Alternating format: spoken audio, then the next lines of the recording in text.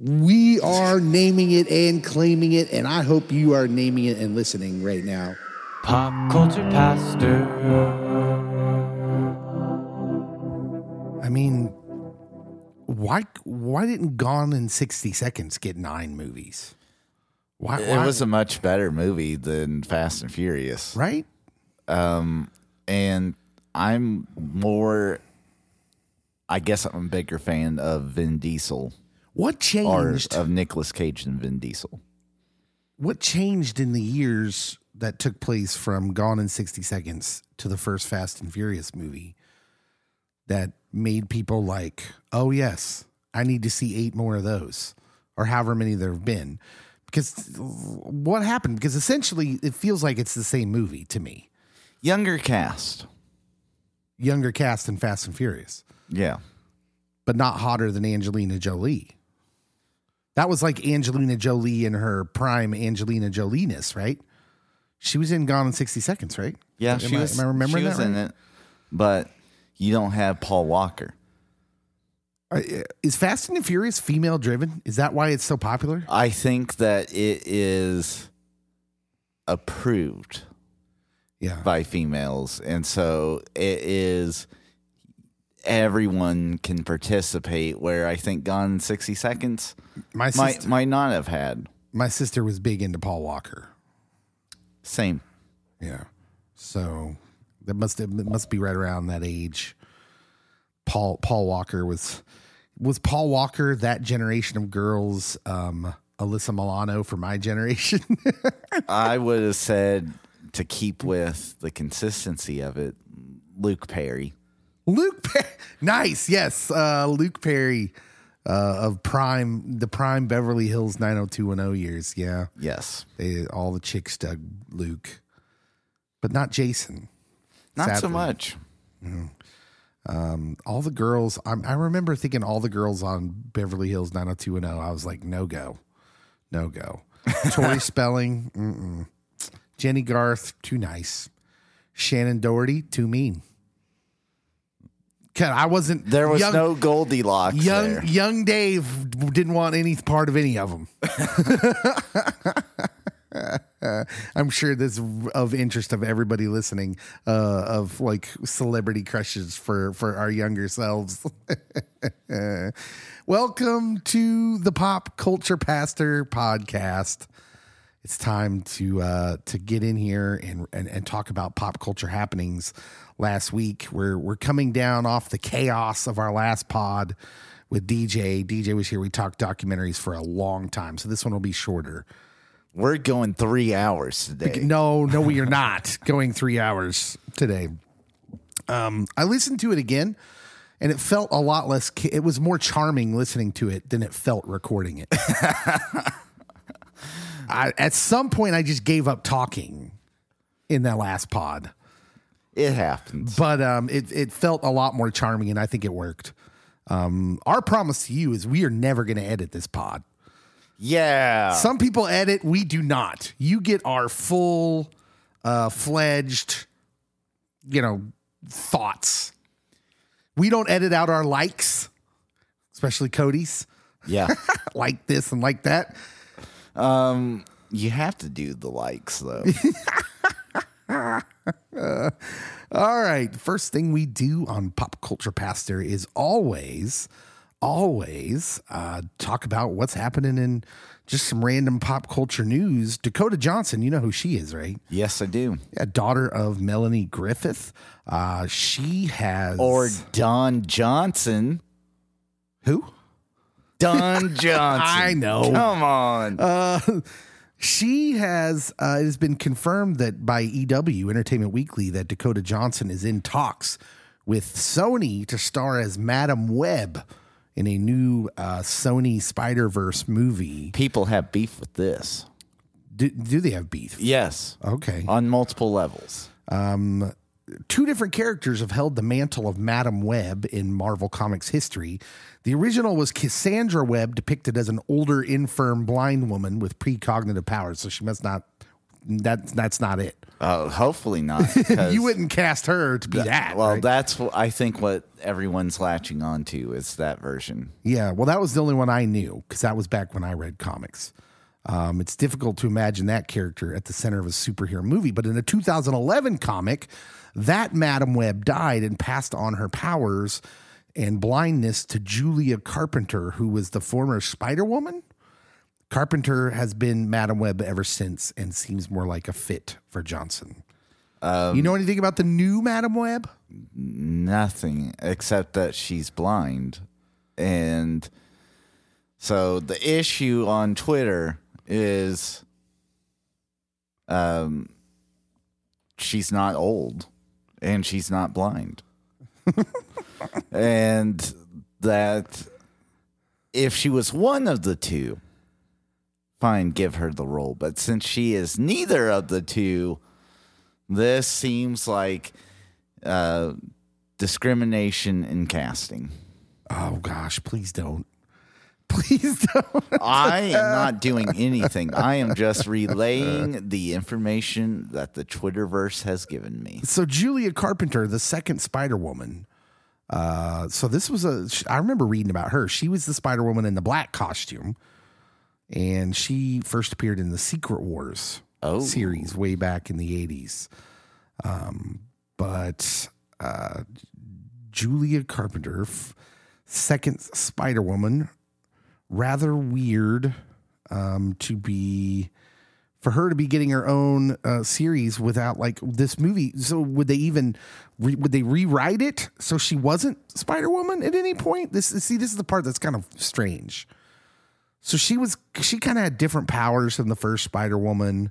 Oh, first Spider-Woman had, somewhat similar abilities to the first to Spider-Man. I think Jessica Drew was the first Spider-Woman. In fact, she becomes an agent of S.H.I.E.L.D. I don't know. Their history's all over the place. Really, they could do whatever with this character that they wanted. They could do whatever they wanted with this character, probably. But yeah. Dakota Johnson, it's a big name. They could really do whatever they wanted with it, which, if I know Sony, they want to make a subpar movie. And they'll get their chance. Anyhow. Yeah, I don't know. It's a weird character to just randomly insert, like, with a feature film. This is my problem with the whole Sony Marvel team up here. So they can continue to use Spider-Man in the MCU. Now Sony, coming off the success of that No Way Home stuff and the multiverse and all that, they've got tons of movies scheduled. Like they're doing a Kraven the Hunter standalone movie. These characters are so thin story-wise. Like Kraven the Hunter, telling a Kraven the Hunter story without Spider-Man, again, is like telling Venom without Spider-Man. It's the whole reason Venom could have been a much bigger movie. And it was already a big movie, but it could have been bigger. Yeah. Maybe that's what Sony's banking on, is that there really isn't much character. Like, it's not so popular within the culture, and there's not a lot of source material to go off of that you go any direction. And if you do a good job making a movie, then you can launch your own franchise and kind of just wing it from there. I can buy that logic. It's okay. So like take Morbius, for example. Oh yeah. Morbius could be a bad movie and it wouldn't disappoint me because he's not a huge character. No. He's not a character where I look back and go, oh, don't you mess with my childhood. Like it's Morbius, the living vampire. Those are the comics I usually skipped, right? Because I'm not that interested. But yeah, it's similar to that where you're right. They could just tell a story and I could be into it or not into it. It's not like Venom where it still boggles my mind that Venom has done as well as it has with no Spider-Man attachment. Because that character is beloved. Yeah. I think that especially with, this is the second straight show I'm doing this, with the success of Peacemaker in the DC stuff, that like No one knew who Peacemaker was before this Suicide Squad movie. I still don't. Because I refuse to watch it. Just to make you mad. No, I'm going to watch it. I'll watch it. Spoiler alert, you get to see John Cena play the piano. Or you don't get to see him, if you know what I mean. Ayo. Anyways. Next bit of news, if we can change gears, we'll get out of the comics quickly. Do you watch The Masked Singer? No. Yucky. I mean, you're aware lots of people do, though. Oh, yeah. No, I've been forced to watch like an episode and a half against my better judgment. So this is a singing competition among, they're already celebrities. They're already known people, but they're wearing these like large mascot outfits. Yes. And several sites have said this is launched because of a successful show like it in Japan where Ryan Reynolds went on and sang. Oh, really? I want to say he was in a unicorn outfit. Why didn't we get Ryan Reynolds, the American version? Because that would have made it a lot more too cool for school in the US of A. Instead, we get guys like, well, anyways, I'll get there. During a taping of the season 7 episode here last week, one of the contestants was unmasked and revealed as past New York City mayor and personal attorney for former President Donald Trump, Rudy Giuliani, according to Deadline. In the year 2002 or 2003, this would have been a huge grab. Right? Rudy was like, everyone loved Rudy. Oh, yeah. After 9/11. He's throwing out opening pitches and everyone's cheering for him. Has any politician taken a U-turn head dive more than Rudy Giuliani? Not in my lifetime. Oh, my goodness. Like, it's hard to explain to me if you weren't aware of who he was around after 9/11. If you're like really young or something, he was the cat's pajamas. Indeed. The bee's knees. And now everyone hates him so much, as a matter of fact, that in response to him being unmasked and having been on the show, Ken Jeong, comedian on the show Community, real life doctor, the Hangover movies where he appeared full frontal nude, he had a problem and walked off the set, stormed off the stage, they said, with fellow judge Robin Thicke. Okay, so how does Robin still have like any jobs? I know. Like, you kind of lose your story. You kind of lose the luster on your story of being so offended of someone's ill character on your stage when Robin Thicke is one of your judges, right?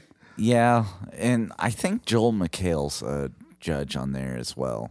They got Joel and Ken? Yeah, it's like a community reunion on Joel and Ken do a lot of stuff together, and I'm happy for it. A source close to the set said Ken was super upset and indeed did storm out, they told People. Robin actually followed him because he and Ken are very close friends and he wanted to check on him. Robin didn't storm out because of Giuliani. That's what the source on the set said. But Ken did, the source continued that Ken felt disrespected and was livid to see that Rudy was under the mask, which is why he walked off. And there was no way he could hide his feelings. Now, while I understand he may not be your favorite person in the world, is it worth storming off? Like, is he that bad? Or did he know the TV ratings gold he was going to strike up? Well, that could be. Because is this an episode that's aired or no? It's aired now, and I know he's back for the next episode. Rudy is? No. Oh. Ken is. Rudy's gone. He got booted. I mean, I think that would be like, why would you storm off? Why wouldn't you say, I'm glad you're gone, get lost? You know, like, I don't know, if you're so mad at the guy, and for what? For being a political opponent of the people you like? Like, look, I love Ken Jeong.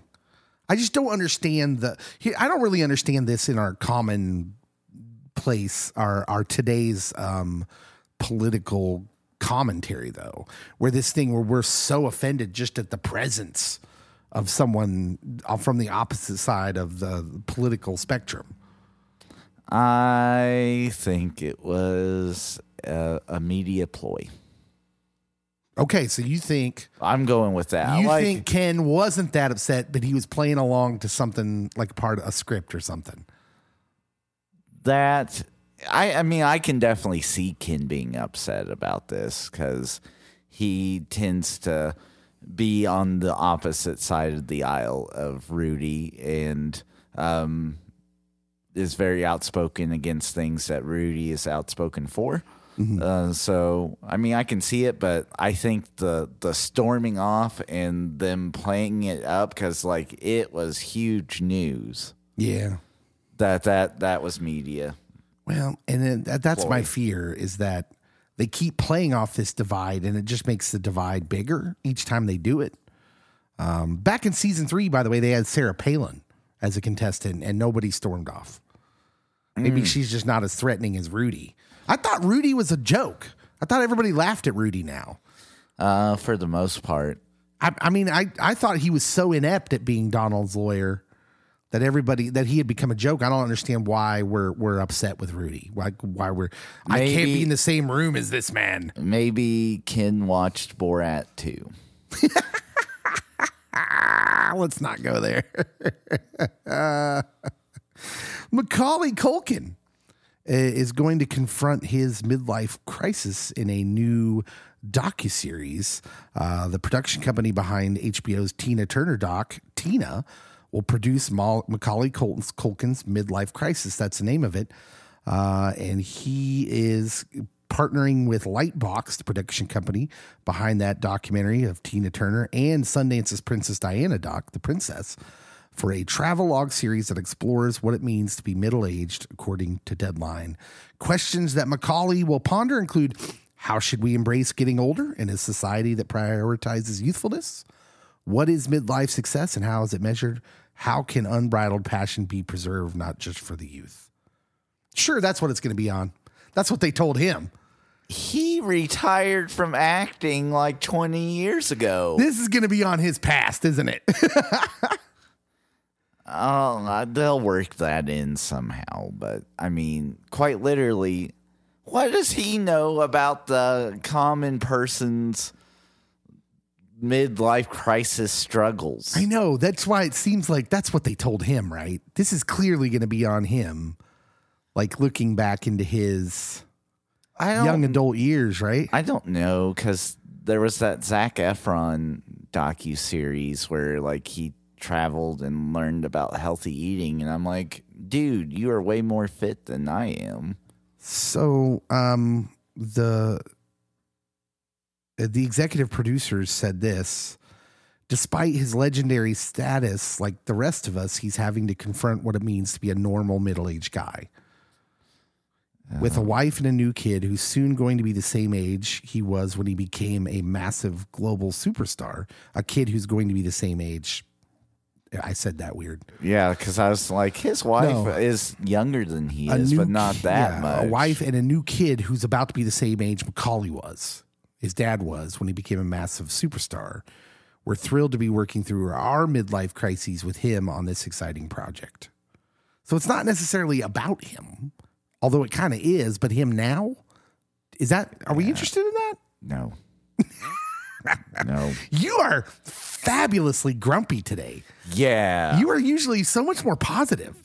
Not with this phony baloney news. I like this, Cody. I'm feeling very positive today. I'm mildly interested in seeing Macaulay Culkin's ordinary life. Get off my lawn, Macaulay. That's awesome. Oh, okay. This next little piece of news. Oh my goodness, Cody. It seems like it's a new person every week. Oh, I thought that we were going to talk about the DC article you posted. The DC article? What article did I post? I don't or the rumor about a new comic limited edition strip about them having dinosaurs. Oh, yeah, that just came out today. Yeah. Yeah, the Justice League, it's Justice League Jurassic. Yeah. And the idea is they like the writers or the DC Comics put out a press release today legitimately said this. It legitimately said this, Cody. We want to reimagine the Justice League if they were dinosaurs. I'm here for it. And you're looking at me like I am crazy. But I'm Here for what? I'm going to show you. They're dinosaurs. They don't talk. A real life. They're not even real. A real life comic. The Earth is only 6,000 years old, Cody. Here is a real life comic, and I own. Yeah, but nobody read Devil Dinosaur either. I own a Devil Dinosaur comic. That's a Marvel. Yeah, I'm telling you, Marvel has done it. So Yeah. DC is But not. one-upping them and making it Justice League themed. How does that even work? I don't know, but it's a limited series. How does that even make sense? You're going to have a Superman dinosaur? Yes. Super dinosaur? Super Dinosaur, Bat Dinosaur, Wonder Dinosaur, Flash Dinosaur. That sounds like you did too many drugs back in the 60s. I mean, that is just bonkers. Just bonkers. Yeah, that's where I thought we were going, and then we did not go there. So. No, we're not going to go there because that's not even worth talking about for too long. That's just so weird. So weird. Just know it's a thing. It's not a thing. No, I was going like, Martin Scorsese, Ridley Scott, all of these directors have kind of pooed on Marvel, MCU, Disney, and the way they do movies now. And now it's another guy's turn. Roland Emmerich, director of the new movie Moonfall, famously director of Independence Day. Okay, so I'm going to be rude to Roland. Do you want to hear what he said first? I guess. And then I'll be really rude to him. He said, Marvel and DC Comics and Star Wars have pretty much taken over. It's ruining our industry a little bit because nobody does anything original anymore. That's what he said. You haven't done anything original since Independence Day. You've made the same movie over and over. It's harsh, but it's true. Yeah. Also, you did Independence Day. Look at this guy coming in like he directed Citizen Kane. What? What are you talking about, bro? So if he wants to make an original movie anytime soon, okay. I'm tired of end of the world disaster in the most weird, obscure way possible. I don't get why these. First of all, the MCU is single-handedly saving movie theaters right now. For the most part. I mean, the pandemic, halfway into the pandemic, we were all talking about, are theaters going to be the way we see movies anymore? Because theaters were shutting down. They're losing money. AMC would have gone bankrupt had it not been for the whole meme stock thing that gave a little wind to their sales. Otherwise, who knows? We could be sitting here talking about no movie theaters to put movies in. This is true. And then these guys come along and they trash it. They trash them. And you're just like, bro. Make something good. That's all you got to do. I just don't get it. I don't understand what these guys' problem is. Emmerich says you should make bold new movies, And I think actually Christopher Nolan is the master of that. Christopher Nolan made 3 Batman movies. He did. Single-handedly jump-started the whole superhero franchise thing. What is this guy talking about? Although Tenet was phenomenal. I give it 2 thumbs up. Yeah, I mean, I don't know. Inception was overrated, in my opinion. I thought it was good, but I just thought it was overrated. But I think a lot of those movies can be overrated. Movies that are supposed to be like groundbreaking and a new way of looking at movies, like The Matrix kind of got that run. And I feel like The Matrix was always overrated, although still don't throw anything at me. A good movie. The first one. The first one. Yeah. Everything I want after to that, specify and say the first one. Everything after that was junk, in my opinion. But, anyways, Roland Emmerich was not done. Oh. Because then a couple days later, he had some thoughts about the new comedy Don't Look Up on Netflix. Okay. And listen, Roland Emmerich, man, when it comes to disaster movies, now he's actually playing around in his genre, right? Yes.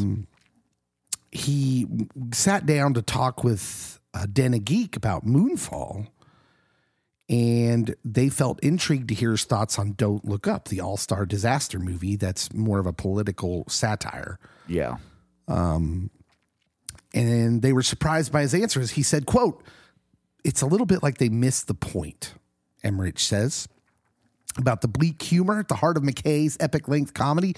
They were doing the same joke over and over and over, and at one point, you don't laugh anymore. They should have taken it a little bit more serious. Also, I had a feeling that the meteor coming to Earth is not the same as climate change. He didn't get the metaphor. Also, he says his other criticism is they should have played it more seriously, which, okay, that fits. It's Emmerich, man. He's like, hey, take it seriously and destroy the White House like I do, buddy. And no Will Smith in your movie anywhere? Whatever. I'm thinking of that cast. It's primarily white.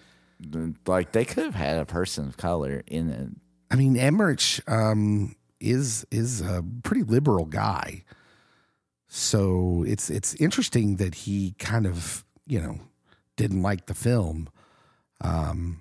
He says it makes me depressed. When he's talking about the climate change, there's also an inconvenient truth. Everybody was talking about the climate through the Bush years, went a little bit down. So he's pretty much, as I'm reading this, he's politically on the side of the makers of Don't Look Up. Yeah, but he didn't really much like it. So having not watched it, like, parts of it sound like that Steve Carell movie, Looking for a Friend for the End of the World. Oh yeah, I forgot about that one. In which, very depressing at the end, by the way. But I mean, a meteor hitting the Earth, destroying all life. Some people were denying it, then everyone was believing it, and then it's how do you process with it? If you're going to make I guess, a metaphoric allegory, simile film, I wouldn't have gone meteor either. So I'm actually with him now. Well, it's clear they were trying to do a Doctor Strangelove type thing. Yeah. Are you familiar with Doctor Strangelove? Yes. So it was like a kind of a commentary on nuclear weapons, and except in this one, it's an asteroid, and yeah, I tried to watch some of it, and the part Roland said about it's the same joke over and over, I did get that. Yeah, like, okay, we get it. The White House people are dumb, and they're dumb because they're dum-dums who don't think like you do. Dum-dums, like it has a bite to it. If that movie would have come out 10 years ago, I think I would have liked it more. Mm-hmm. But in our current environment, the way in our current context, it just seems like it's more mean. Great, like it has a bite to it, an edge that I don't know. It's like, again, I don't think this does us any favors. How does this help? Yeah. Although, I'm not saying all movies need to help in some ways. Sometimes they just need to be entertaining, but then be entertaining. Go all out with the funny. Like, they could have done what Idiocracy did. I was thinking of Idiocracy, and and quite literally, again, it worked like 10 to 15 years ago really well. Yeah, well, and Idiocracy sold out on being funny, because that's what Mike Judge was funny. Yeah. And so this movie seems to sell out on, like, we're going to try and be funny here and there, but mostly we're going to get those Republicans, like, there's just a bite to it. It's just like, okay. Yeah. Yeah. And I'm like, look, are some of those Republicans pretty dumb? Probably. I mean, yeah, I don't know. It seems like a lot of our representatives and senators aren't the brightest bulbs in the bunch. Yeah. But here we are. Overall, I don't think I was.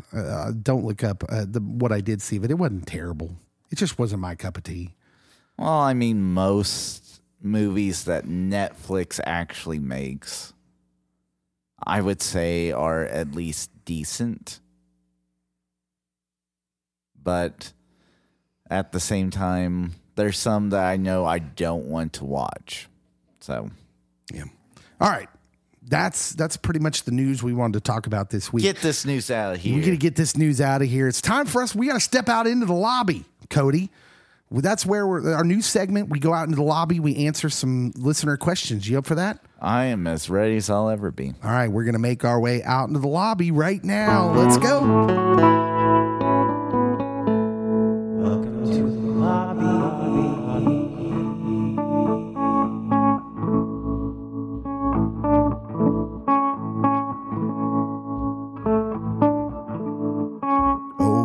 We are back, Cody. We are out in the lobby.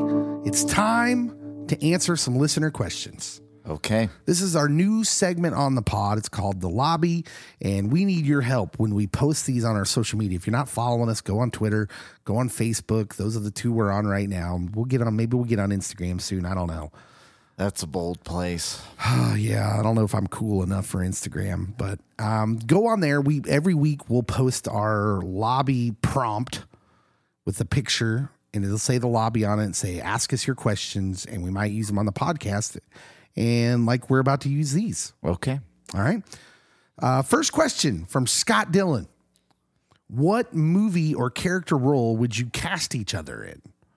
So like an existing role, this is 2-part question. Oh. So not like an actor playing us, but like an already existing role, and right. we're in the Well, that's movie. part 2. Okay, so part one is if you were casting me in an already existing role, okay, what would it be in? I know the perfect one for you. I know the perfect one for you. Okay. You would be the sidekick in National Treasure. Sweet. Yeah, remember the guy in National Treasure? Oh man, who's helping out Ben? Nick Cage. Is his name Ben? No, that's Nick Cage's character's name. Oh yeah. You would be Riley Poole, I'm Riley Poole. played by Justin Bartha. And frankly, you kind of look like him, so you could just take all of Justin Bartha's roles. He was in the Hangover movies. You could take those roles. I get to be left on a roof. Spoiler. That's like the whole crux of the movie, man. I don't know. I just when I saw that question, I just immediately thought Cody would be that guy from National Treasure. The guy maybe it's because you do such a good job of helping me out. Yeah. In all this stuff we do, but you're smarter than me, and you're the tech. I just. Okay. You keep me grounded, like you keep Benjamin, like he kept Benjamin Gates grounded. I am the wind beneath your wings or above your wings, keeping you down. Okay, so who would I be? A very popular character within the realm of pop culture, Walter from The Big Lebowski. Oh man, gosh, I would love that. I love that character. I love that character so much. It's what's funny about that is I had a friend who was that guy. Like I remember seeing that movie, and so it's almost like if I was that character, I'd be doing an impersonation of him. But the best man at my wedding here, what was that, 17 years ago now, is Walter Sobchak. I mean, he really is. He's a plumber in Lawrence. Good guy. But I could see it now. I could be Walter.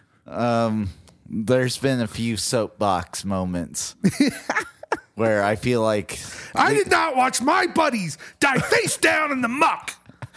Where we could get kicked out of a diner. I don't see what this has to do with Vietnam.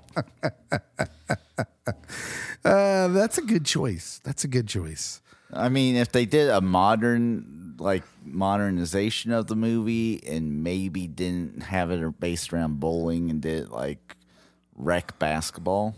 Yeah, there you go. Spot on you. Listen, I would never put that was the role of John Goodman's career. He was born to play that role. So I would never I could never do that role justice. Only John Goodman. Well, but I appreciate it. I've Name modeled it my and whole claim life. it. I've modeled my whole life after Walter Sobchak, obviously. His second part of his question would be, and I'm going to make up from the lame first answer I gave for you. Okay. Because you're probably like, I don't want to be Riley in National Treasure. I'm going to make up for it here. Who would you pick to play the other host in a biopic of their own life? Okay. So if they were making a biopic about our lives, I know who I would pick for you. And that actor has a great resemblance to you. I'm about to give you the great compliment. And his name is Ben Barnes. Oh. Ben Barnes, who played Prince Caspian in the Narnia movies, played Jigsaw in the Punisher series on Netflix. Yeah. That Ben Barnes. I would have accepted Adrian Brody as well. See, you don't give yourself enough credit. You're a way better looking man than Adrian Brody. Well, thank you. Look, you got all flush. You got all flustered. No. Adrian Brody, no, I don't see it. You're a Ben Barnes. Okay. With facial hair. We'll put it up we should put it up on the page after this pod comes out. A little side by side action. Because we'll find a picture of Ben Barnes when he's got the beard. And then like Adrian Brody in Predator, because I think he had facial hair then. Did he really? I want to say so. Man, I saw that movie. I don't even remember that. Maybe he didn't. I know I've seen him with facial hair in movies. I think that's a bad sign if I can't remember if he had facial hair in a movie I saw. Although they're going to bring back all the people that were in Predator ever. What? Like, I heard that rumor that they're bringing back all the leads that were ever in Predator movies. Why? Why not? Are they trying to do a connected Predator universe? As Everybody one wants to does. copy Marvel. That sounds like a terrible idea. Well, how many of them are like left alive at the end of their movies? Schwarzenegger, he's alive. Who was in 2? That was Action Jackson, wasn't it? That was Carl Weathers. Yeah. In 2, was he alive at the end of that? I don't even remember. I feel Brody survived. Brody's alive. Oh man, we're gonna have to put some studying into that. Yeah. We'll move on to the next question. Oh, well, you didn't tell me who'd play me. Okay. There's only one correct answer to this. And that is Chris Pratt. Really? There you go. Like, Yeah. I think he Wow. has your demeanor. He's got to wear a fat suit though. Or he's got to gain some Andy Dwyer weight. Otherwise, we have to go with that guy from This Is Us. Now, see, Toby on This Is Us is a pretty good match for me. But you only get him if you can't get Kevin James. Oh, Most people go with Kevin James if they're looking for a celebrity lookalike for me. I was going with Toby. Toby from This Is Us. That's a pretty good pick, though. He's like he does the B movie of based on my life, right? Because he's not as big of an actor. Yeah, those are all good. You Chris Pratt. I'm so honored. I figured you'd go a little mean with that. No, We're nice guys. I went with who do I think can pull off the range of emotion of Dave? Listen, clearly now we have to get some pop culture pastor swag with Chris Pratt and Ben Barnes on it. Yes. That would be amazing. If we ever get big enough to actually know people, that has to happen because it would be fantastic. It would be. Yeah, we look just like them. Justin John asks, as a person who thoroughly enjoys watching movies in the theater, I would like to know what was the first movie you saw in theaters? Okay, so You I know, got you mine. know this one. All right. And it doesn't match the time frame I watched it in because Chanute would bring in old movies as well as the newer movies. And so like this was like maybe the 20th anniversary of this movie for all I know. The Apple Dumpling Gang. Whoa. Yeah. That is a deep, deep cut. I'm not saying I was alive in the 70s, But they had it at the Chanute Theater. The Apple Dumpling Gang, 1975 film. Don starring Don Knotts. Knotts. Yeah. And Tim Conway. Bill Bixby. The whole gang was in it. After 3 poor orphans are sent to live with gambler Russell Donovan, who's played by Bill Bixby, they discover they have actually inherited a large fortune from their dead father. Soon, a series of greedy undesirables shows up. They try to get their hands on the money. This sounds a lot like, what's the Netflix series based on Lemony Snicket? Yeah. That sounds a lot like the Lemony Snicket story. Did they borrow from this? I'm going to say so. Because I definitely watched this in theater long before Netflix made their series. Only a 56% on Rotten Tomatoes. I thought it was fun, but like it's super G rated. Yeah. Like it's above and beyond G.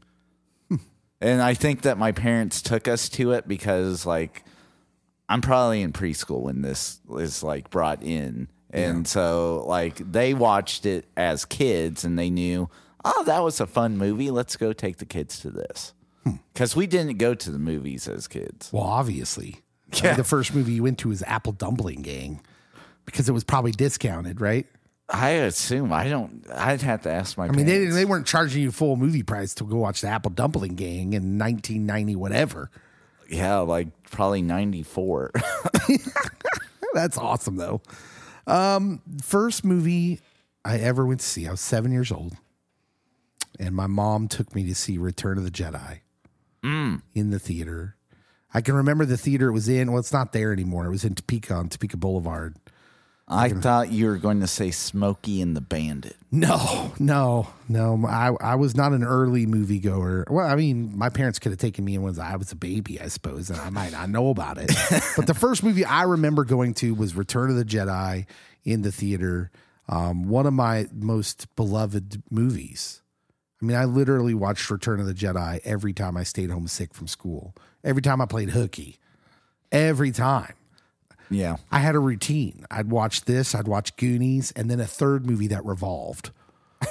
It revolved. Sometimes it was Rocky IV. Sometimes it was The Burbs. Oh, that's good. Yeah. I just had a revolving door of movies. But Return of the Jedi just, boy, I remember when I saw it, because I had obviously seen Star Wars and Empire on TV when they played on TV, which, you know, back then, we didn't have streaming, obviously. We didn't even have by that time, VCRs were a thing, but very rare. Rich people had them. So you weren't recording them? No. time. Not yet. Not in 1983. And so what I did when I saw Star Wars and Empire was when they'd come on TV on like prime time. So they would show the movie on NBC or CBS or whatever, broken up by commercials. Yeah. But it was like appointment television for me. And so seeing that movie in the theater was the first time I really got to watch a movie, not broken up by commercials and all that. And I can still just remember the feelings I had. I was scared of the Rancor monster. I like hid in front of behind the seat in front of me. I couldn't watch. But that was the only part I got really scared. I punched the guy beside me when Boba Fett died. No, I'm just kidding. But my geek cred would have gone up if even then 7-year-old Dave was mad that Boba Fett died or didn't die. Spoilers. So something weird happened to me this past weekend. Like I'm at my parents' house and my nieces and nephews are there, and like we're watching a movie on TV and it goes to commercial and they're like, "What is this?" And my mom says to my sister, like, they really struggle with commercials. Right? Yeah. Yeah. My kids are like, hey, you couldn't spring for the premium? Yeah, you couldn't spring for some YouTube premium up in here? Yeah. My nieces and nephews are little kids, so they don't know about premium yet. Yeah. It is weird to watch kids react to certain things today and try to imagine. I try to tell my kids what it was like for us to watch TV and they just don't get it. They have no concept of waiting for something. Or right? like having to turn to the TV guide channel. Oh, yeah. Or having a grandma that subscribed to TV guide and then having to look through it. Well, I mean, so I have a hard time explaining to them the idea that if I wanted to watch Wizard of Oz, I had to wait for the one time a year when like one of the networks would put it on as their movie of the week. Yeah. And that was a big deal. Like we had to be home for that. Like I want to watch Wizard of Oz Friday night because it's on, and it'd be once a year type deal. And it's hard to explain to my kids what that was like. But we had to, even as a kid, you learned how to make plans. Really, yes. Like, I'm going to be here at this time in front of the TV on this channel to watch this movie, and that was how we lived. It was good stuff. Maybe Netflix should have a feature where once you watch something or start it, if you don't finish it, it disappears for like an extended amount of time. See how quickly society falls. After that, my mom doesn't take me to a movie for a while. So the next movies I see, the next 3 movies, my dad takes me to all of them. Mostly because he's going out on dates with girls. My parents got divorced when I was really young, so I would go spend weekends with my dad. Mm-hmm. So one of the movies was, I remember, a date to the woman he eventually ended up marrying. Oh, but I was there as we watched Ghostbusters in 1984. Classic. Also scared. But I remember laughing too. I remember liking that movie. Then my dad also took me to see Goonies and Rocky IV in 1985. And then it became Dave's must watch when he's sick. Yeah. Goonies and those movies, it's hard. This is also hard to understand if you didn't come from a split home. Something about my dad taking me to those movies became so entrenched in my psyche.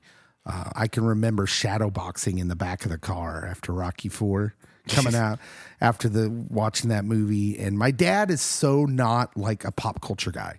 Yeah. He's the opposite of me. He's not into watching TV or movies or anything. In fact, at times in his life, didn't have a television in his adult life. And so for him to go for him to take me to movies, yeah, basically for him to take me to movies, it just at a time where I only got to see him every other weekend was just a big moment in my young life. And so those movies just became the legendary movies in my brain. Yeah, that would be.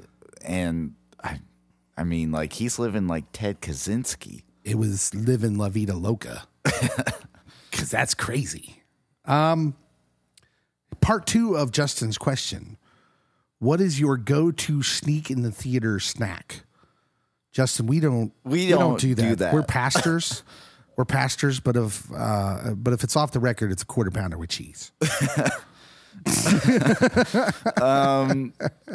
No, seriously. One time in my young adult years, I was wearing cargo shorts, and McDonald's had like it wasn't a quarter pounder, it was the dollar menu. Yeah. And so I remember getting like 2 or 3 double cheeseburgers and putting them in my cargo shorts and taking that into the theater. Does that make me a bad person? A little bit. If I was to do this, Justin, not saying I would. You must confess your sins, Cody, and repent. Honestly, I have not personally done it. I know people that have with movies that I have gone to. Okay, hold on. And you have never snuck anything into a movie theater? No. Never? No. Yeah. So, but I'm married to someone that has. So, but if I was, it would be I am a terrible person. Peanut butter M&Ms. Peanut butter M&Ms. I have snuck all sorts of things in a movie theater. I'm maybe even no, I'm not going to admit that on the air. I'm not going to admit that on our recording. Okay, I'm going to admit it. So maybe since I've become a pastor, I may have snuck a bottle of water because I didn't want to pay like $6 for a water. This is why movie theaters are closing, Dave. Because I didn't buy their $6 bottle of water? Yep. That was it. It's all my fault. Every movie chain across the nation was affected by that one time. Listen, okay, well, let's just take the time. I don't want to get canceled, so let's just take the time right here. I would like to publicly apologize to the movie theater industry for not buying that bottle of water from the movie theater. I'd also like to take this time to publicly apologize for Joe Rogan, just because everybody's mad at him. So I'll apologize for Joe too. Is there anyone else? Apparently I need to apologize for the MCU and Kevin Feige, because all the directors are mad at him because they're making money. Okay, that is all the questions we have for the lobby this week. Okay, those were good questions. They were very good questions. Make sure and look out on our social media for the prompt for you to give us your questions for the next pod. That'll be coming up probably a day or two after this pod comes out. Usually, I like to drop it on the weekend, the prompt. Yeah. So look out for those on our Facebook page. If you don't follow us on Facebook or Twitter, go ahead and do that. Now get ready. We're going to take a break, and when we come back, we'll get to our main subject of the day.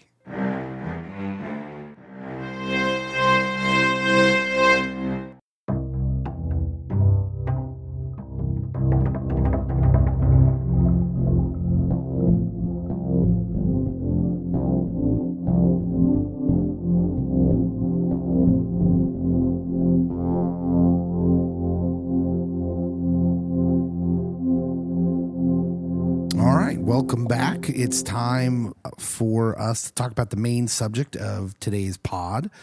And the main subject is this. We're going to talk about deepfakes, I guess, CGI, and where it's at right now. And we're prompted to talk about this because on the most recent episode of Book of Boba Fett, a recurring character in the Filoni-verse, if you will, or Favreau-verse, or whatever you want to call it. Yeah.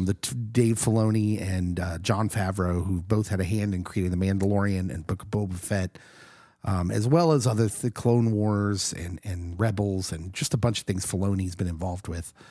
Luke Skywalker showed up, but not old Luke, young Luke, who actually showed up in Mandalorian Season 2, the Season 2 finale. He showed up there, took Grogu away. But he shows up, obviously, we're talking about spoilers for Book of Boba Fett. Yeah. So if you haven't seen all the episodes of Book of Boba Fett, maybe now's a good time to turn off the pod and go watch it and then come back and listen. But come back. And also, if you didn't know that Luke was in it, you apparently don't have the internet because it's everywhere. I don't know how you could not be spoiled on this by now. Because everybody's talking about it. And specifically, they're talking about, I did not expect the conversation to go where it's gone. But I think it has, because the deepfake was really good. The Mandalorian Season 2 finale, it was kind of wooden. Yeah. The CGI of Luke Skywalker, his face didn't really look right to me, but it was, for someone who's played a lot of video games, I'm like, yeah, that's pretty good. Yeah. But then a couple days later, here, as the story goes, someone did a CGI deepfake on YouTube of Luke Skywalker, and it blew the one that we had just seen in Mandalorian out of the water. And the legend is that Lucasfilm hired this dude. Oh. And that he was involved in this one. Given the improvement, because it is an improvement. I mean, this Luke that appears in the Book of Boba Fett, I mean, it's amazing. It's amazing. But now it leads to this whole other discussion.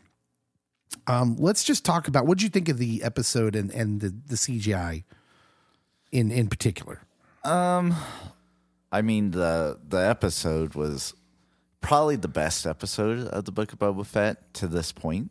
Mm-hmm. But the CGI, like the visuals of it, perfection. Like they stepped up their game. They got it right.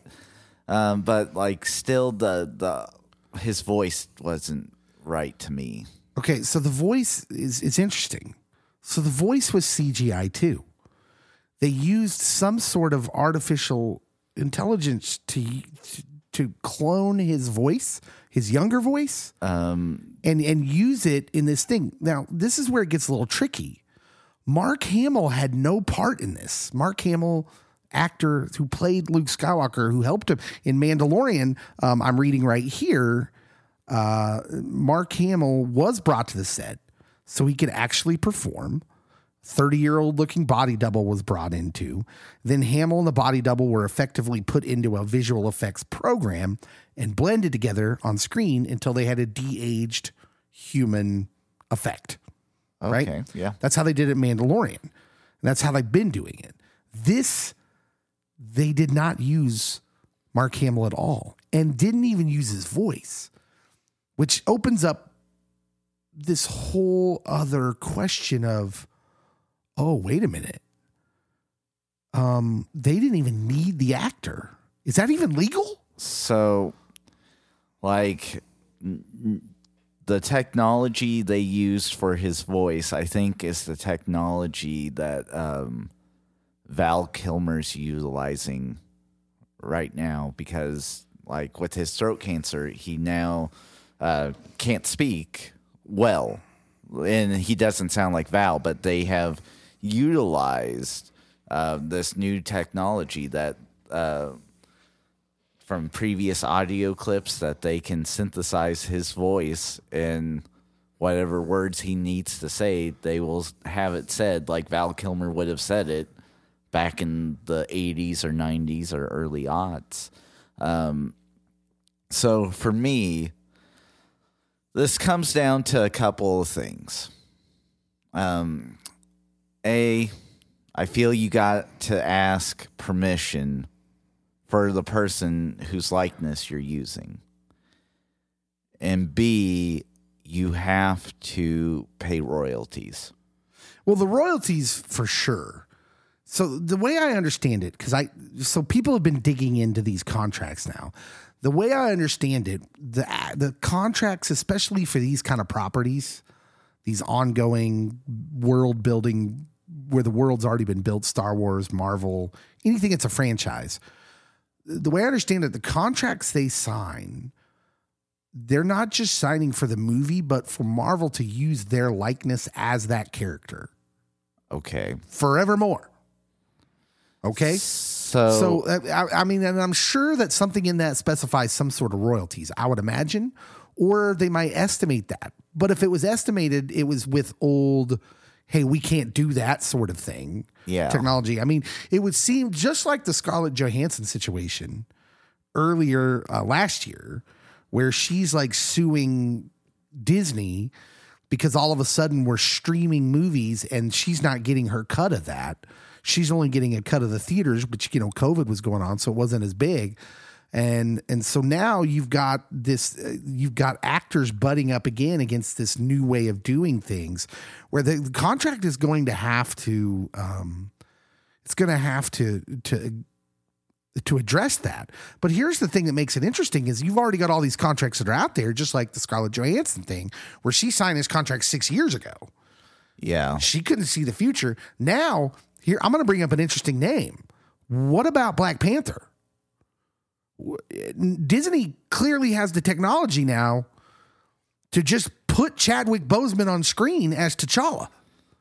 You would have to get permission from his estate. Now, granted, he's dead, and therefore that brings up, you know, Disney bad press, right? Oh, yeah. People would not like that. But Disney's done this before. But they have the power to do it, which is kind of, it brings a whole new weird kind of thing to life here, where all of a sudden you don't need the actor anymore. Well, I'm going to go to Rogue One. They did it with Grand Moff Tarkin because Peter Cushing died in the 90s. Yeah, and people reacted to that. I don't think a lot of people. I remember reading this. Some people were not. They thought that was uncool. Yeah, like Peter Cushing's dead, and there's Grand Moff Tarkin. Clearly, Peter Cushing's version of him, that's the only version that exists. Yeah. On the screen. I guess my point would be, but there's comic books with him in it too after Peter Cushing died. And so where do we draw the line? If there's a press release from Peter Cushing's family that says, hey, we have a contract with Disney Star Wars, they are paying us, and this is what Peter would have wanted, I'm great with it then. Mm-hmm. As long as you have, especially now that Han Solo and Luke Skywalker are getting older in their years, the real life actors, Harrison Ford and Mark Hamill.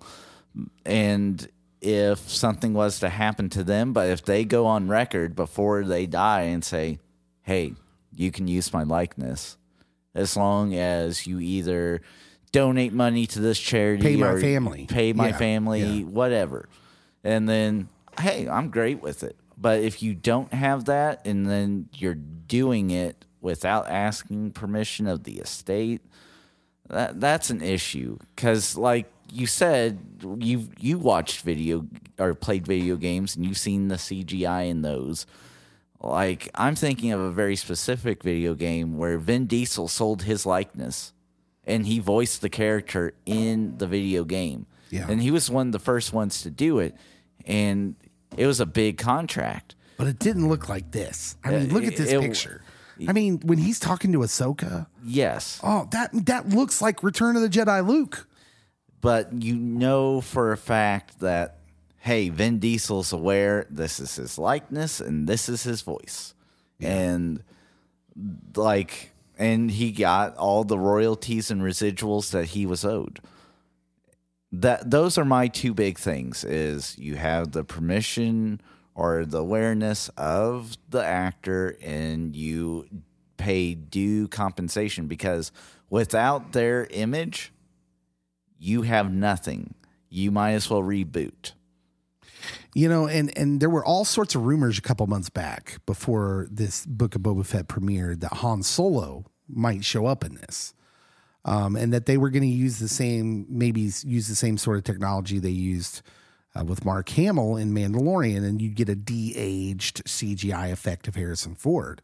Although my whole thing was like, why would you do that? Just get that Aaron Krug, or what was his name, that played Solo in the Solo movie. Yeah. Why not just get him? We've already seen him as young Han Solo. But I guess this is 5 years after Return of the Jedi, so he ages completely differently. Yeah, so maybe it wouldn't work. I don't know. It seems like you could use him for younger stuff. But so say they use this technology for Harrison Ford, and they bring Han Solo into this series in the season finale that's coming up. I mean, I don't know. It's just very interesting. You mentioned Val Kilmer. This technology has been amazing, especially the voice technology. Yeah. This is the first time we've seen and heard about the voice technology in a show like this. You mentioned Val Kilmer. He lost his distinctive voice to throat cancer in 2015, but Sonantic's deepfake technology recently was used to allow Kilmer to speak again. And in fact, the actor's son was brought to tears upon hearing his father's voice again. Deepfakes have also been used to break down linguistic barriers, including by English soccer great David Beckham in his Malaria No More campaign that enabled Beckham to deliver his message in 9 different languages. Wow. So you've got this technology doing great things. Yeah, kind of surreal things. Like David Beckham doesn't know how to speak 9 languages, but there he is, right? Yeah. And again, Val's voice was gone. In like the documentary Val, it's his son that narrates it, and he sounds very close to Val Kilmer. And then they introduced that he has this new technology that he can now speak. Yeah, but now we're getting into so there are state laws on the books that they'll have to consider that specifically address synthetic and digitally manipulated media. Example, in 2020, in November, New York enacted a law that expressly bans the use of a deceased performer's digital replica in audiovisual content for 40 years after the performer's death, if that use is likely to deceive the public into thinking it was authorized. Oh. Which seems kind of broad. Mm-hmm. Like, how would you? Well, they're not trying to deceive you that, just that seems like a big loophole. Yeah. It could prohibit the use of deepfakes in instances such as the Anthony Bourdain documentary recently, Roadrunner.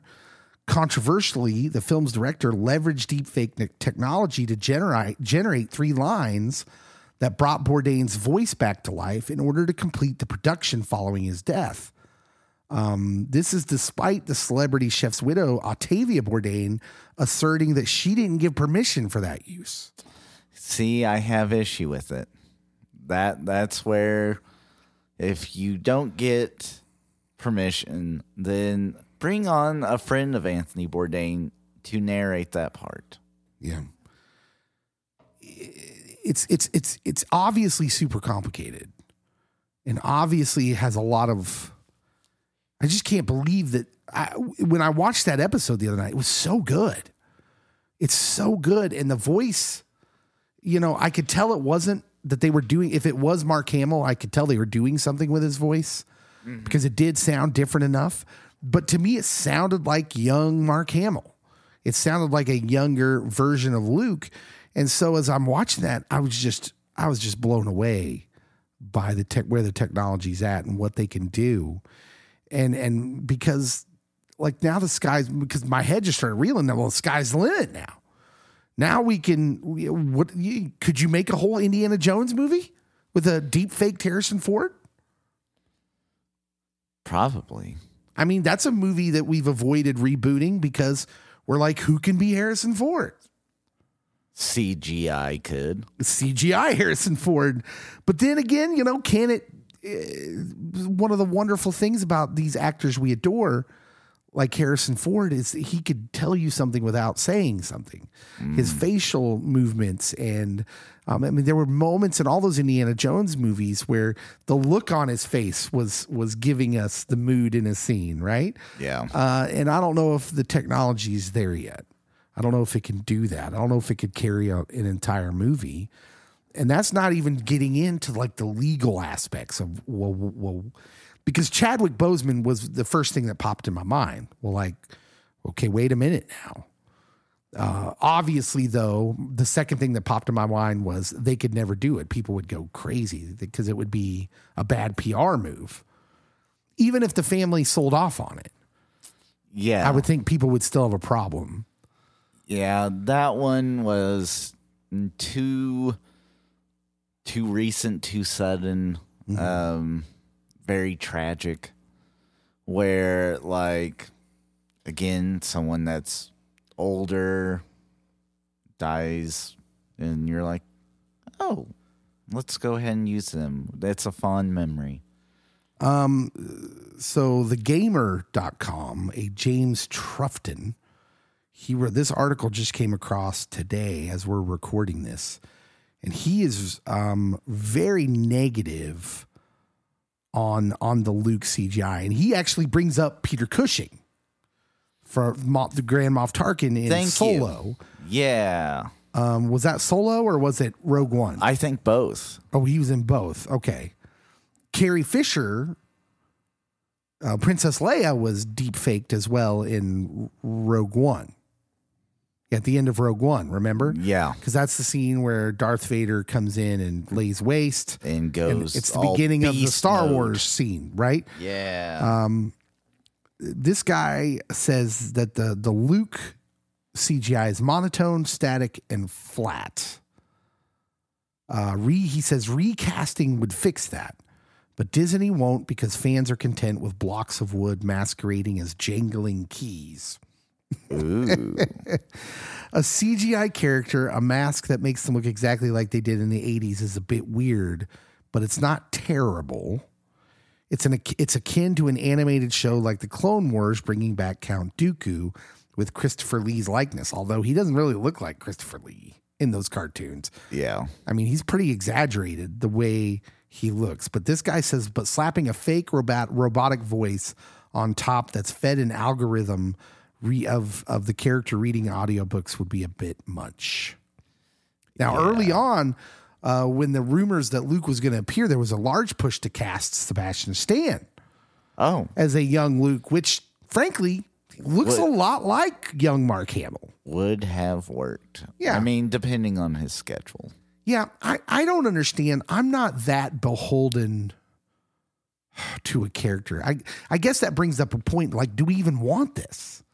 Because if Sebastian Stan was playing young Luke in this iteration of this series, even if they'd already done the deep fake in Mandalorian, if they'd have put Sebastian Stan in this role as young Luke for this episode, it wouldn't have bothered me too much. I've already seen Han Solo younger, played by a different actor. Maybe that's why Disney has gone this route, is because Solo was so no. Yeah, I mean, it wasn't a great movie, but I don't think it was as bad as a lot of people said. But what has Lucasfilms done whenever anything minimal critiquing happens? We swing dramatically back.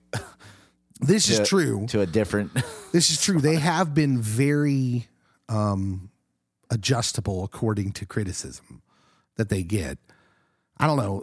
Many years ago, you might remember there was talk that they were going to reboot the Indiana Jones franchise. Mm-hmm. This was around the time of when the first Guardians of the Galaxy came out. And that's been, man, has that been 10 years? Ages ago.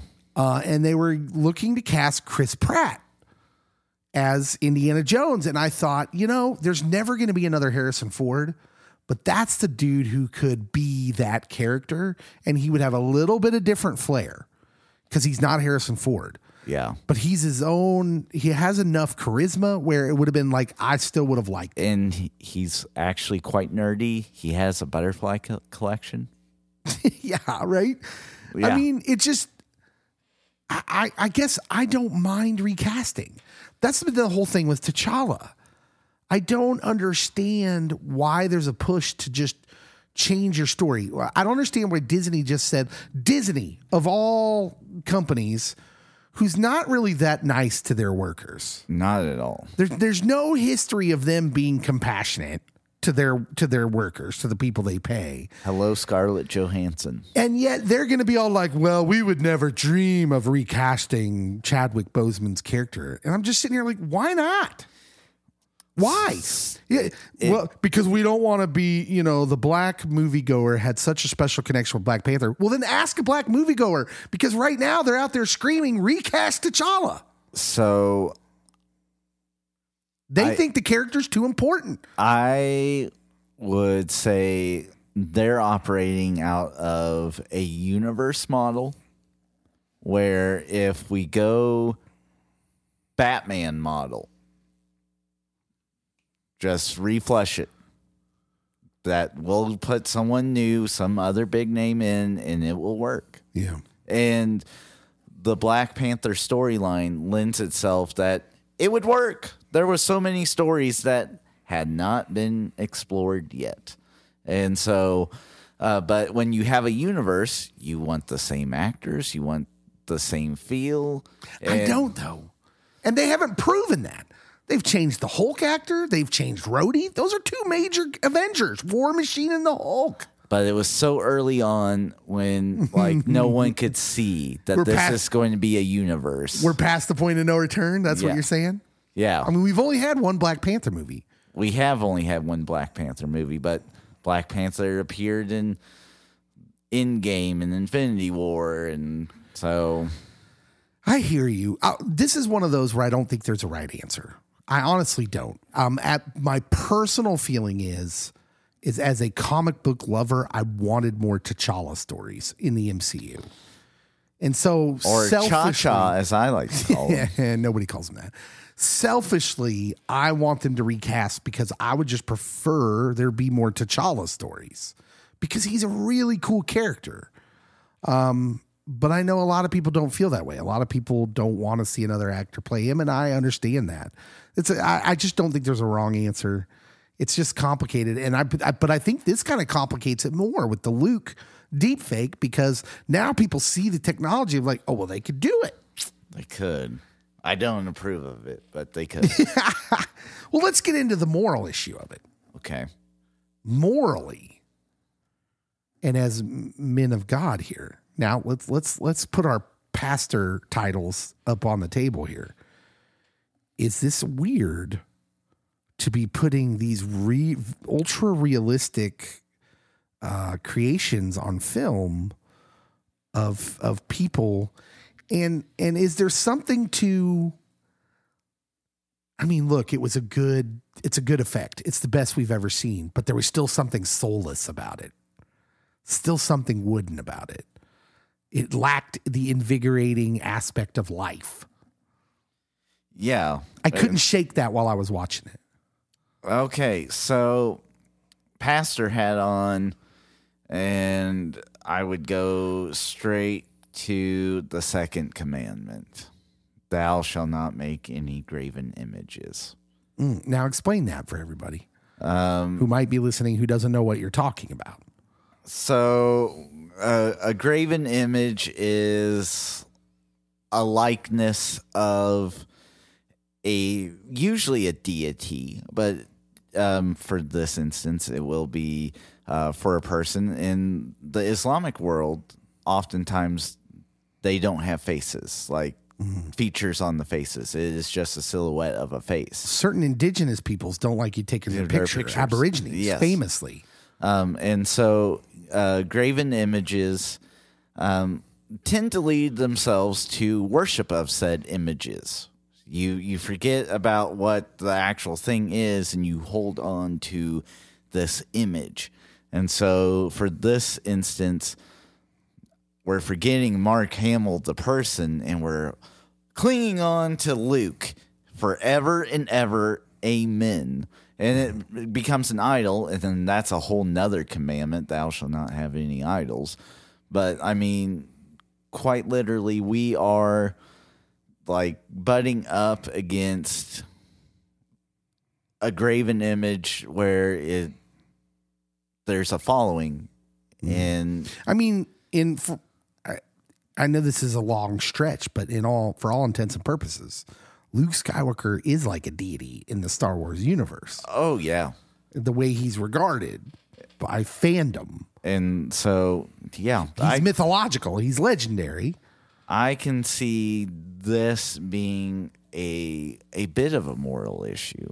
That anytime you elevate something to the love of God for us, that then becomes a level of worship. And if there are people that are so beholden to the portrayal and appearance of a Luke Skywalker that it cannot be recast, that it has to be Mark Hamill's likeness,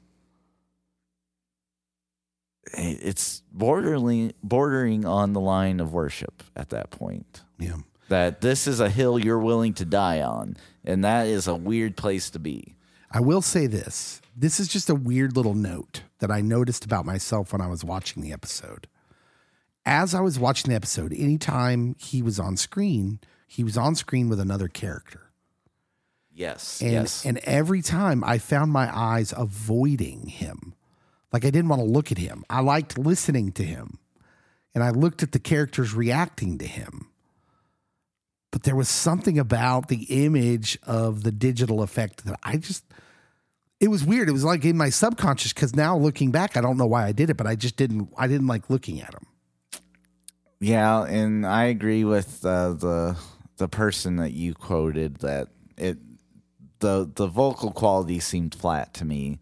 And so like I really wasn't even huge on listening to him because it was like a very slow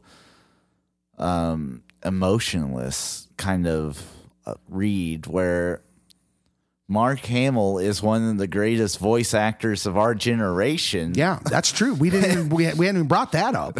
And so I don't know why you go this way, except his voice does sound different than it did back in 1980. Mm-hmm.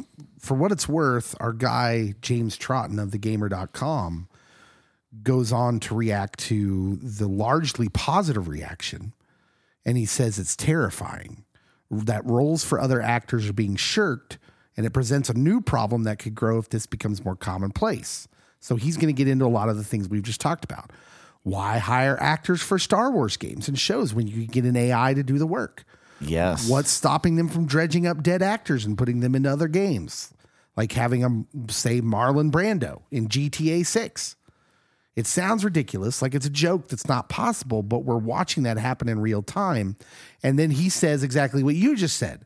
Mark Hamill, one of the most talented voice actors working today, is still alive and wasn't hired to voice himself. That is the most bananas part of this whole story. He says Disney is setting a slippery slope of a precedent, one that pushes away actual actors in favor of hollow recreations. Now, I will say, because of many things we've already talked about, it just doesn't work yet. I don't know you could do this with a whole cast. No. In fact, I think they intentionally don't put him on screen by himself, that he's always in a scene with another character. I think that's intentional. Yeah. Yeah, I don't know, man. I don't know. It'll be interesting to see how much more of this they've got going on because, like I said, a couple months back, there were some heavy rumors and rumblings that Han Solo was going to appear in this series. Now that's looking less probable. But in the Obi-Wan series, you have all manner of possibilities there now with that. Because you've got Jedi who can appear, via their, spiritual form. I don't know what they call that. Ghost. Their ghost forms. Now, if this technology proceeds and like the vocal qualities get better, a person that I would bring back, not so much for like acting, but voices, Orson Welles. Oh, wow. Very distinct voice. Yeah. He did he was Unicron. He was in the Unicron. Transformers I was movie. going to say he was Unicron in Transformers, and he did Magnum PI, the guy that actually owned the place but was never there. Wow. What's his name? That is a deep cut. It is. I don't know. I don't remember that. So there was Higgins, but it was Master somebody. Wasn't it? Okay, now I gotta look this up. You keep talking. Yeah. So Screen Rant also wrote an article. Screen Rant is notoriously kind of cynical, and so they posted a bunch of Twitter reactions to the fact that Mark Hamill wasn't used at all, and they just posted a bunch of negative reactions to it. So there are people, and this kind of came out. I think it was earlier today. Maybe late yesterday when the news came out of Mark Hamill wasn't a part of this at all. And so this is still pretty fresh as we're recording this. At the end of the day, I don't know. I don't know where this goes from here. But I know it's all of a sudden it went from like, I watched the episode and I was super psyched. I was super excited. And it was like, wow, that was really cool. But then again, I already admitted that I couldn't look directly at Luke for a long time. Like I didn't want to. It was almost like something in me didn't want to. Maybe it's the graven image stuff. I don't know. My subconscious, the Holy Spirit was protecting me. I don't know. Robin Masters. Okay. Yeah, that's the dude that owned the mansion that Tom Selleck's just hanging out in. And that's Orson Welles. He has a cool voice. I'm all for Orson. So it would maybe skirt that state law where if they've been dead for 40 years, they're free game, I guess. Is that we're getting really close for Orson because he died in '88. So where was this law when we're like doing holographic Tupac Shakur concerts? And Snoop Dogg singing with holographic Tupac? Yeah. Where was it then? Also, does it matter if Tupac's not really dead? Is it legally dead or presumed dead? I don't know. That's a good question. Elvis is apparently fair game though. Oh, according to that for law. Sure. You could just put young Elvis in an MCU movie. Make it happen. Or not. Can I be the first to say young Elvis deepfake as Simon Williams, aka Wonder Man? in the next Avengers movie. Book it. Book it. Make it happen. Okay. I'm here to see it be tried. It's weird. It's weird. It's weird because, yeah, I'm excited for the technology and what they can do with it. But also, there's a little part of me that's kind of scared. I feel that there should be a time frame that you can only use it within like this certain time period and then gone. Okay. I agree. I think it's a weird, touchy thing. And we're going to have to like go. I think they should go very slowly and kind of feel their way around this, the morality of it, and not be too gung-ho to use this technology all over the place. Be very careful with it, but it is exciting. Check yourself before you wreck yourself. That's it. Yeah. Check yourself before you wreck yourself. Hey, we got to get out of here. We've talked for about as long as we need to talk today. Thank you so much for listening to our podcast, Pop Culture Pastor. If you like the podcast, please follow us, subscribe to the podcast wherever you're listening. Maybe give us a review, write down what you like about the podcast on the review. What you don't like. No. Don't do that. Make me cry. So don't do that. Follow us on Facebook or Twitter if you're on one of those social media networks. And stay tuned because we've got some big things coming up the pike. We want to go to Comic Cons. And in order to raise money to do that, to go be a part of these comic conventions, we're going to start selling some fundraising merch. Swag. We've already got some coffee mugs. That was terrible. That was just terrible. No, wah, wah, wah, wah. You know, that was, see, it's not as good as mine. But stay tuned because we'll have some t-shirts coming really soon as well. And that'll all be available. We'll probably make them available on our Facebook page because that's easy to kind of integrate that into there. And then you can pick up some stuff, help us get to Comic Cons, and maybe we'll see some of you there. I hope so. All right. Thank you so much. We love you guys, and we'll see you on the next pod.